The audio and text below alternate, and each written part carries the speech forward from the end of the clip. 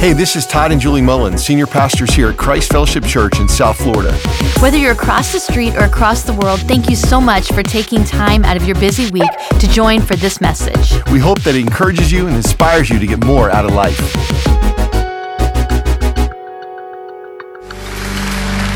Church family, how are we feeling? Everybody good today? I know Pastors Todd and Julie celebrated a little bit, but I want to tell you just a couple of things about camp from this summer.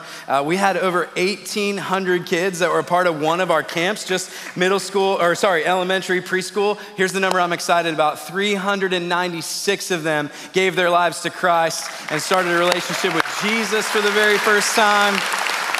We had 196 middle school and high school students who got saved, gave their lives to Christ, and Movement Camp and others. And here's another number I'm excited about. 89 middle school and high school students expressed a full-time call to vocational ministry. Missionaries, pastors, nonprofits, 89 kids just this summer. So we have so much to celebrate.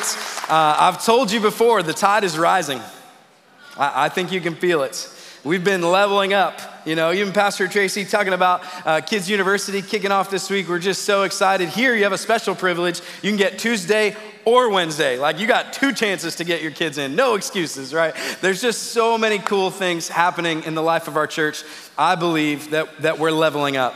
And that's what we're celebrating this weekend. It's called Level Up Weekend. All of our kids, we're celebrating them going to new grades, some of them to new environments, all of that. And I don't know about you, but when I hear the phrase level up, my mind immediately goes to, I can't help this, like Super Mario Brothers. This is the phrase, the thing that immediately comes to my mind. And I'm not talking about the new movie, Peaches, Peaches, Peaches, all that. I mean, I'm talking about the 1985 Mario Kart doesn't even exist yet, Super Mario Brothers, the original, right? Raise your hand if you ever played this game. You lived off this game, okay? All right, you're probably in the 35 to 45 range like me, right? Anybody still wish they had this console so you could sell it on eBay, right? Make some money. I mean, if you don't remember Duck Hunt being on the same cartridge, you don't know Super Mario, That's what I'm saying. But that's what I think of when I hear the phrase level up. But as I've been preparing this last couple of weeks, here's the phrase that's just been coming to my heart and mind. There's always another level. There's always another level, right? And here's what I mean. Let me give you a couple of examples. It's not just true in video games, it's true in life, right? So imagine, you're feeling pretty good about your physical fitness plan, you're in a bit of a groove, you're in a routine, and then you meet somebody who's doing 75 hard, and you feel like you are not doing anything, right? Maybe you got up early this morning and you went for a run and you got a couple miles in, but you got that one friend who's like a triathlete, they're training for a marathon, they ran 20 miles before you even had your cereal, and, all of a sudden you recognize there's another level. And I love that we live in South Florida. We love to spend time outside. So let's just imagine, maybe here in South Florida, you join the boat club, okay? Maybe just that's your life. That's what you're gonna do. And you're cruising down the intercoastal. You're feeling pretty good about yourself in the boat club. And then you go past $250 million super yachts. You know what I'm talking about? You're like, oh, there's another level. there's another level to this thing. But it's not just true in areas like that. It's actually true in a lot of different areas of life. Because I don't know about you, but man, sometimes I look around and I'm like, oh, the way that those people love God, that's on another level. Man, the way that she hungers for the word of God, that's on another level. I look at people who go through some of the most difficult and heartbreaking circumstances you could ever possibly imagine. But they do it with such hope and grace and peace. I go, that's on another level. And what I've come to believe is true is that spiritually, there's always another level. There's an opportunity for you and I to level up in our faith. And there's an opportunity for you and I to experience more of the Lord. And here's what I believe with all of my heart. I believe that God is a lot less concerned about your six-pack and your savings account, but he is concerned about your soul. And the truth is that when it comes to our life and our faith, there's another level. And here's what I believe. I believe Jesus wants to take you to another level. I believe that Jesus wants to take each and every single one of us to a whole nother level. I believe that in every area of our lives, Jesus wants to bring growth and maturity. Jesus wants to bring freedom. He wants to take us to another level. And I actually believe that when it comes to our faith, we don't have to just move through the motions and check off the boxes and barely get by, but actually Jesus wants to speak into our lives this morning and help take our faith to another level. What's interesting is that if you and I were able to have a face-to-face, in-person conversation with Jesus, and you go, hey, Jesus, how do I get to the next level in my faith? I'm not sure that we would get a straight answer. Like, have you read your Bible? Jesus doesn't really do the straight answer thing. It's kind of annoying. Like, it's frustrating sometimes, Because like, people ask him questions, and more often than not, he answers with what? A question. I'm like a just give it to me straight, Jesus kind of guy, Like, I don't want the question, I want the answers. Which is interesting because what we know to be true is that sometimes questions are better than answers. And Jesus seemed to believe that. He asks well over 130 questions in the New Testament, and those are the ones that are just exclusive to him. That doesn't even count the questions that he repeated from the Old Testament. Jesus asked a lot of questions because sometimes questions are better than answers. A friend of mine says it this way, I think it's phenomenal. He says, Jesus is the answer, but Jesus has some incredible questions. And so what I want to do for the next couple of minutes today is just look at 5 questions that Jesus asks in the New Testament. And I believe that these 5 questions will help take our faith to another level. Here's the first one. Question number 1. This is for us today. Who of you, by worrying, can add a single hour to his life? Jesus knows how to ask some questions. Who of you, by worrying, can add a single hour to his life? Now, you might remember that this is from a section of scripture called the Sermon on the Mount, right? It's Matthew chapter 5, chapter 6, chapter 7. It's the best sermon that's ever been preached, okay? So if you're watching this right now and you've not read it, just turn this off, go listen to the best sermon ever, Matthew chapter 5, 6, and 7. And what I love about the Sermon on the Mount is it's right at the beginning of Jesus's like earthly public ministry, right? So it's almost as if these things that have been brewing under the surface for the last 30 years, now Jesus is able to unleash them on the world. And he covers all kinds of subjects within the Sermon on the Mount. But in this section, where we find this question, he's talking to the followers of Jesus and he's telling them, don't worry about your life. In fact, what he tells them is that, hey, God feeds the birds and God clothes the flowers, so he'll take care of you, right? Like you got nothing to worry about. And what he begins to tell them is that the Lord is trustworthy and you don't have to worry about your life because God will take care of you. And it's in this context that he asks this question, who of you by worrying can add a single hour to your life? It's a rhetorical question, by the way. Jesus is not looking for an answer here. The answer should be pretty obvious, right? Like who of you can add a single hour to your life by worrying? Well, no one, Jesus. Like we can't do that. But I need you to look closer this morning at what Jesus is saying about worry. If you can't add to your life with worry, what are you doing? You're subtracting from your life. If worry will not add to your life, what will it in fact do? It will subtract from your life. Worry is a thief. Worry is a waste. Worry will steal from you. It will steal your joy. It will steal your time. Worry will steal contentment. It'll steal trust. It'll steal faith. Worry will rob from you all of the good things that God wants to put into your life. Worry is stealing from so many of us. Why? Because it only subtracts from our lives. And we know this to be true even from experience, right? So some of you have kids at home. We've got 2 little ones. And I'll never forget, like when they were little, maybe you put them on the monkey bars for the first time, or they climb up on top of the refrigerator. You're like, how'd you even do that? But you're like, I'm walking around most of my life going like, oh, don't do that. Oh, be careful. Oh no, and I'll never forget one time my wife was like, should we just wrap them in bubble wrap, or like, what are we gonna chill out, And what she reminded me of is like, if I'm constantly walking around worried about what's gonna happen to them, what it did was it robbed me of all those moments I could have been enjoying with my kids. And I just think there's a lot of different areas of our lives where we're constantly worried about what could or might possibly happen, and it begins to steal from us. Think about what worry has stolen from you. Think about the endless hours where you feel restless because you are worried. Think about the sleepless nights over your business, over your finances, over your kids. What does it do? Did it add to your life?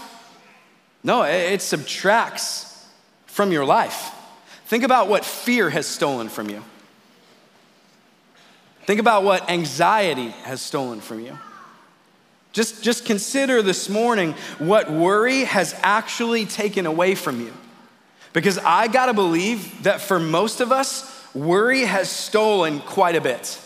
What's interesting is that if you have something in your life that adds absolutely nothing, what do you do with it? You get rid of it. You purge it. You kick it out. Worry adds absolutely nothing to your life. So what should we do? Get rid of it. And I believe with all of my heart that one of the things the Lord would want to speak to us today is that if you are constantly worried, man, that's a lid on your life.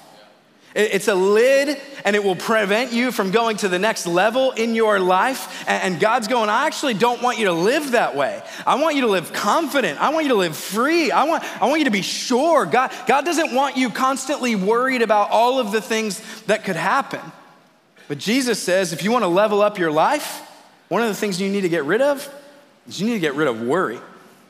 Here's another question that Jesus asked. He said, what good will it be for a man if he gains the whole world and forfeits his soul? Or what can a man give in exchange for his soul? I love this question. What good will it be for a man if he gains the whole world, yet he forfeits his soul? Now, this question comes right after Jesus says, anyone who wants to follow me must die to themselves or deny themselves, pick up their cross and follow me, right? It's happening in a section of scripture where Jesus is saying, if you want to save your life, you'll actually lose it. But if you lose your life for my sake, you'll find it. And what's interesting is that if you read the words of Jesus, and part of what he's pointing to here is that the kingdom of God, it actually works in opposition to the ways of this world. It's backwards. It's upside down. So the things in this life that we think will take us to another level, actually Jesus says, no, I need to flip the script on you. So Jesus will say things like, love your enemies. What? Pray for those who persecute you. You want to find your life, you got to lose it. Oh, by the way, you want to be first, you got to go last. Jesus is constantly flipping the script because the ways of God are in opposition to the ways of this world.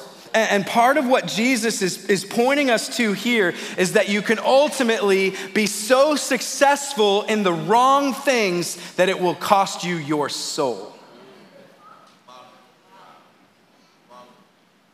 Another way to understand that is actually perhaps one of the lids on us going to the next level in our lives is our own success.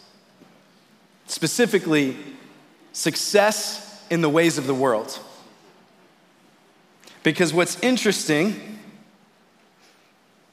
is that most of us spend our days searching for satisfaction and significance and success in things that were never meant to give us those results. Most of us spend our days trying to gain the world, and when we try to gain the world, what the Bible tells us is we will lose our soul. So what I need us to understand is that you can gain the whole world, everything that the world tells you you ought to have, and come up empty. In fact, person after person, biography after biography would tell us that the more you accumulate, the more you pile up, the more you succeed in the ways of this world, the less you actually have. Because all of those things turn up empty. So what's the truth? The truth is that money, power, fame, and fortune will never address the void that only Jesus can fill. Now here's what I'm not saying. I'm not saying that you cannot be successful in this world. In fact, the Church of Jesus Christ would not be the Church of Jesus Christ if there were not successful, God-honoring people who think kingdom first and invest in the things of God. God does want us to experience success in life. Here's the problem. Most of us sacrifice our souls on the altar of success. You want to take your business to the next level? Stop sacrificing your soul. You want to grow, you want to go to the next level in your life, you've got to be focused on the right things, because if we're not careful, the success of this world will become a lid to us going to the next level in our life and in our faith. Success can actually be a challenge. But if we understand that money and power and fame and fortune will never address the void that only Jesus can fill, man, things actually begin to change. And part of what Jesus is addressing here is that we spend a lot of our time and energy chasing all the wrong things. I heard somebody say it this way: if you have everything of this world, but you don't have Jesus, you actually have nothing. If you have nothing, but you have Jesus, you got everything. And what God would want us to understand this morning is that there is another level that is possible, but what good would it be for us to gain the world and forfeit our soul? Here's another question that Jesus asked. This one's from Matthew chapter 7. Why do you look at the speck of sawdust in your brother's eye and you pay no attention to the plank in your own eye? I think I'll just leave that one right there. I can't add to the words of Jesus. We can add to our understanding of the words of Jesus, but this is a pretty plain and simple question. Why are you worried about your brother or your sister and the things that are in their life when you seem to be looking past the stuff that's in your own? Jesus uses this imagery to help us understand that our tendency is to look past our own sin, look past our own mistakes, look past our own shortcomings, and judge other people by standards that we do not place on ourselves. Now, I want to be clear. Some of us have the opposite problem. Super critical of myself and not at all of anybody else, right? Like some of us fall into that boat where we are our own toughest critic. But at the same time, our tendency naturally is to look past our own junk and be worried about other people's. I've experienced this in my parenting, right? Because I'll tell my kids like, oh, well, you have to do this or you shouldn't do that. And they'll go like, Dad, you don't do it. Why should I do it? I'm like, oh yeah, you're right. You know, like you all have that moment if you have kids where there's like this double standard moment, you know, and they're like, why? And you're like, because I said so. If you got to default to because I said so, it's probably like this verse in action. You know, like you're looking past your own stuff and you're looking only at their stuff. And part of what Jesus is saying here is that judgment of others will become a lid that will prevent you from going to the next level in your life and in your faith. Now, this is important for the world in which we live in right now, because everyone is constantly judging everyone all the time. It feels like that's the only thing that's even happening. The problem with that is judgment actually leads to a whole bunch of other stuff. It leads to unforgiveness, it leads to bitterness, it leads to resentment, it leads to misunderstanding, it leads to all kinds of things. And so what Jesus says, part of the solution is that we would look first at our own lives before we become consumed with the things that are in other people's lives. Now let me be clear. God's standards are always God's standards. That's not gonna change. So I'm not saying we shouldn't hold people to God's standards. But Jesus says, no, we need to flip the script. You need to be more concerned about your own sin than about your brother's. You need to be more concerned about the plank in your own eye than the sawdust in there. So let me give you an example. So what if in our relationships, we started to deal with our own stuff before we worried about other people? How about specifically, what if in your marriage, you decided that instead of being more concerned with your spouse and their shortcomings and their mess ups and their sin, that instead you were gonna focus first on yourself, that you would start with the problems that are here instead of always bringing that into the relationship and being judgmental and critical. You know what happens when two people decide, I'm gonna work on myself first? The relationship immediately levels up. It immediately improves. It immediately gets better. Why? Because you're not focused on others first, you're focused on yourselves. And Jesus, in part, is saying that if we don't learn to do that, if we don't learn to look first at ourselves, then it will become a lid. Why? Because we often judge others by different standards than we judge ourselves. So what if we decided to extend the same grace to others that we often give to ourselves? What if we actually entered into every relationship, not being critical or judgmental, but actually looking first at ourselves so that God could use that to lift the lid on our relationships? Don't look first at the plank in your own eye. Please look first at the plank in your own eye before you worry about the dust in somebody else's. Question number 4. Why do you call me Lord, Lord, and do not do what I say? Ouch. that one hurts a little bit. And this one's for me. Like, I love that this question cuts to the heart.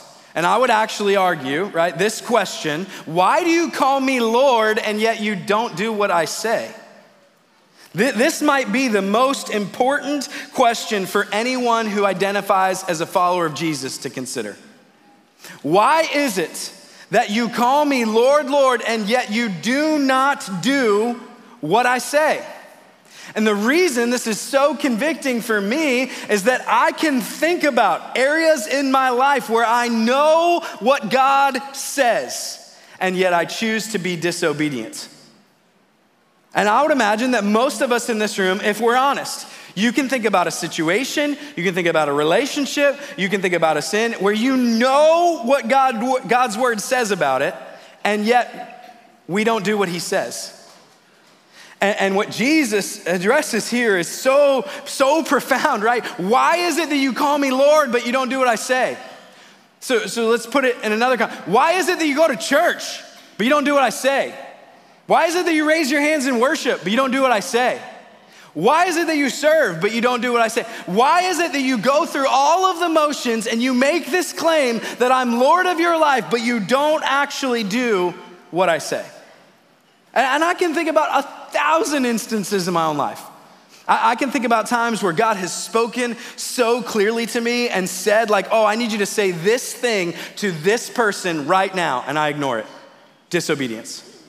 I can think about specific times in my life where the Lord has spoken to me and said, you need to forgive that person. And I thought like, well, I'm not ready for that, Jesus. Disobedience. I thought when I've had relationships in my life, especially when I was younger, that were contrary to God's word. And I knew it, but I didn't care. Disobedience. And what I need us to understand this morning is that disobedience will absolutely always be a lid that prevents you from getting to the next level in your life. 100% of the time. If we have disobedience in our lives, it is a lid on what God can and will do in our lives. Constantly throughout Scripture, we see where there is obedience, there is blessing. So the more I am submitted to the ways of God, the more I obey what God's word has to say, the more I experience his blessings in my life. That's actually how it works. And disobedience will always be a lid on the life that God has for you. Now, I've heard Pastor Todd say, most of us don't need more knowledge of God's word. Most of us need more obedience to God's word. In fact, oftentimes our level of knowledge far exceeds our level of obedience.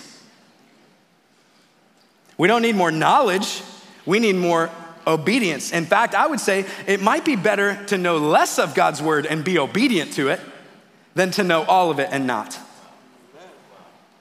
What we need to do is we need to raise our level of obedience. We need to raise our level of submission, because if we don't, it will always be a lid. And I don't know about you, but I dread hearing these words from Jesus. I don't want to have to look Jesus in the eye and hear him say, "Why did you call me Lord, but you didn't listen to me?" Now, I want to hear Jesus say things like, "Well done, good and faithful servant," you know? I want to hear those. I don't want to be faced with this question. And so better for you to hear it now. Why did you call me Lord, but not do what I said? If we can raise our level of obedience, you will immediately raise the level of your life. Question number 5, last one. There's like over 130 in the Bible. I just chose 5. Here's the 5th one. Question number 5, do you believe that I'm able to do this? Do you believe that I'm able to do this? Matthew chapter 9, verse 28. Now, Jesus asks a version of this question several different times. But in this instance, in Matthew chapter 9, there are 2 blind men who see Jesus from a distance. And they shout out, they cry out, "Lord, Son of David, have mercy on us." And he comes and he has a face-to-face conversation with them in which he asks them, "Do you believe that I can do this?" And when they have faith for it, guess what happens? He heals them. I wonder if Jesus has the same question for us this morning. Do you believe I'm able to do this? Do you believe that God wants to take you to another level? Do you believe that God wants to bring you freedom? Do you believe that God wants to bring you hope and peace and joy? Do you believe that God wants to take you to another level? Because maybe our experience is directly dependent on our level of faith. And here's what I mean. I'm not saying that the only reason that he healed them was because they believed. God can do whatever he wants. But there is a lot of indication in the New Testament that God responds to faith. And there's a lot of answers to questions I don't have. Like why, when we had faith to believe and to pray that this person would be healed, or that this child would come home, or why, when we had faith to believe and pray that this would change, I don't know. I don't know why God sometimes chooses not to. But what I do know is that there seems to be a clear indication in Scripture that God responds to faith. And so the question is, what if? I'm not saying you don't have enough faith if these things don't happen. I'm just saying that God seems to respond to faith. And so what if we had more of it? What if we actually believed that things could be different? What if we actually believed that God could do something significant? Because I do believe that sometimes unbelief is a lid that will keep us from going to the next level in our faith. Sometimes you experience what you expect. Sometimes God moves in response to our faith. And so whatever it is that you're working through, whatever it is that you're believing for today, I just wonder if the question is the same, like, do you believe that I can do this? And I believe that God would want the tide of our faith to rise today, because if we can choose trust, if we can choose faith, if we can choose belief, then things might begin to change. Like, I wanna walk into this school year believing for parents and teachers and educators that God's gonna exceed all expectations, that revival is gonna break out. I wanna believe that what God started at camp is gonna be finished on school campuses. I wanna believe that families are gonna change. I want to believe that this is gonna be a new season in which we experience God's goodness and faithfulness. Do you believe this? Do you believe this? Because sometimes what we experience is related to our expectation. And so here's what we want to do as we wrap up service today. I want to pray two prayers. First is, I want to take some time specifically across all of our locations to pray for kids who are going back to school, educators who are going back to school, parents who are sending their kids back to school. I want to pray God's blessing over our families as we all level up together. So I'm going to invite you to stand in just a moment. But then I want to think through these lids, and I want to pray, and I want you to ask yourself this question: which lid is keeping you from leveling up in your life? Which of these lids is keeping you from leveling up in your life? So here's what I want to do. Across all of our campuses, if you are a student headed back to school, if you are a parent sending your kids back to school, if you're a teacher, an educator, a homeschool mom, anything like that, would you stand up? Homeschool dads too, there's plenty of those. Stand up across all of our locations today. Come on, can we just celebrate and recognize? Because we're gonna pray blessing over these people. Come on, praise God. Praise God. I want to pray specifically. You stay standing for just a moment. Stay standing for just a moment. I want to pray specifically. In fact, if you see somebody standing around you, would you just extend a hand towards them as we pray blessing over them, that we would have faith to believe that this year is going to be different for families and for kids and for schools. Lord Jesus, this is a sacred moment. We pray today, Lord, a prayer of commissioning, that these people would head into this school year with faith to believe that you're going to do something new and something significant. God, would you send them as ambassadors of your grace, as carriers of your Holy Spirit? And God, we do pray that revival would break out in our homes and across school campuses. We pray that there would be people who are coming to Christ in classrooms. God, we pray that your anointing fall and rest upon this year, and that we would walk in such an incredible season that we would see you around every corner. It's in Jesus' name that we pray. Can we just celebrate all of these people? We're praying for you, praying for you. You may be seated. You may be seated. Hey, just one more prayer, one more prayer. Which of these lids is keeping you from leveling up in your life?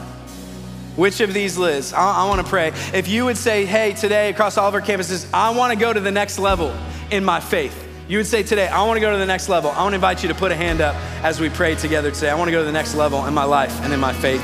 Lord Jesus, I pray for my brothers and sisters who are lifting their hands towards heaven right now. God, if it's the lid of worry, I pray that you would remove it in Jesus' name. I pray that worry would no longer steal from us, God. It would not be a thief in our lives, but we would trust you, God. I pray, God, if it's the lid of success, of chasing the wrong things, the empty things of this world, God, that we would find you and we would chase you, and that in doing so, seek ye first the kingdom of God, and then all these things will be added unto you. And so, God, help us to remove that lid and chase the right things in Jesus' name. God, if it's the lid of judgment, God, what we're constantly worried about what other people are doing, God, in our lives, in our relationships, in our marriages with our kids, help us to look first at ourselves, Lord Jesus. God, if it's disobedience, if we know that you've spoken clearly about something and we've just not yet submitted to you, God, help us to level up and submit to you and be obedient. And God, I pray that you would continue to raise the level of faith in our church and belief in our church. God, that you are on the move and that you are doing something significant. God, we choose today to believe you for it, regardless of the consequences, regardless of the circumstances. God, we put our trust and our faith in you today. Help us to go to the next level. It's in Jesus' name we pray. And everybody said, amen, amen. Come on, can we thank God for his word today? Thank you again for spending time with us today. If you're looking to take a step in discovering the more that God has in store for you, just text the word podcast to the number 441 441 and select the option that applies to you. And if you enjoyed this message, make sure to subscribe and check out our podcast channel for past episodes. A special thanks to those of you who generously give to all that God is calling us to do together. It's because of you that everything that we do is possible. We'll see you right back here for next week's message.